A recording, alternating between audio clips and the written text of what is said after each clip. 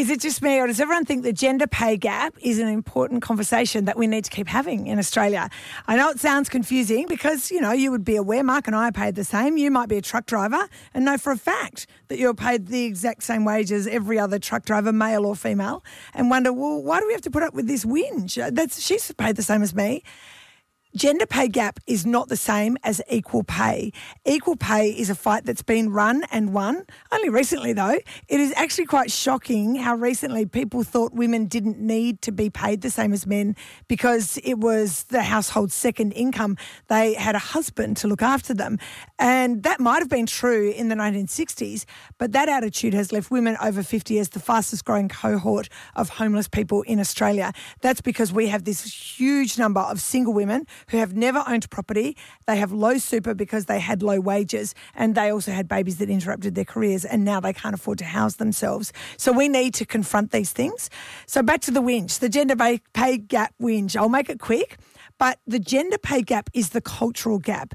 It's the fact that what was considered women's work has always been underpaid. So the ones that come immediately to mind, childcare workers, hairdressers, or secretaries are a perfect example. I mean, you probably know that your company would fall apart if it wasn't for the office manager. She is the person who takes care of all the debtors. She does all the HR. She knows more about every facet of that business than anyone else working inside it. And she is probably one of the lowest paid in the building.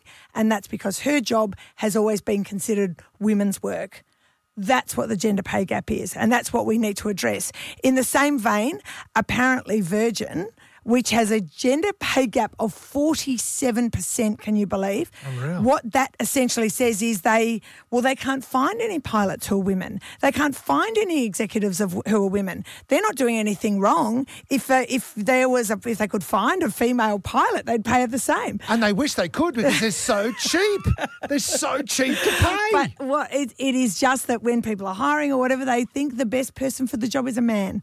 And that's the gap that needs to be addressed. It's the best person for the job is a man until things can't be fixed, and then they give it to a woman. That's right, and they hand them a hospital pass of a done. This is the case. 545 if you want to join us. So basically, if a company gives out $100 a week, most of it goes to men, whether it's high end, low end, whatever.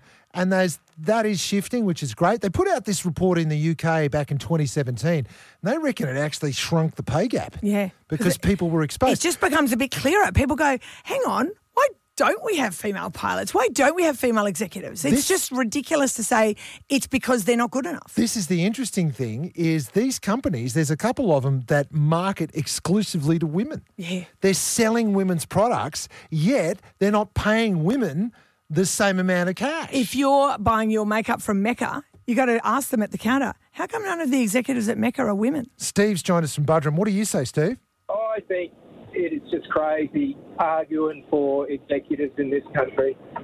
For a start, I don't think that the women are underpaid. I think all the men for these really high-paid executives are way overpaid in comparison to what the average schmo like myself and yourself go to work every day and get paid. Do you know what, Steve?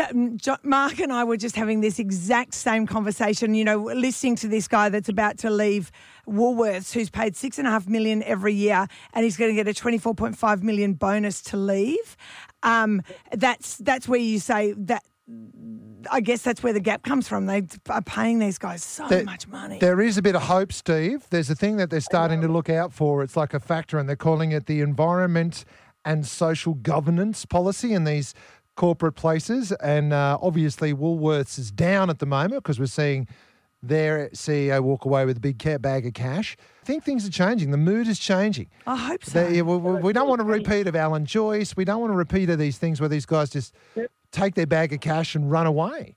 Yeah, and also, talking about childcare workers and elderly healthcare workers. Yes. We pay the people that look after our most vulnerable the least amount of money. Yep. It's just quite ridiculous.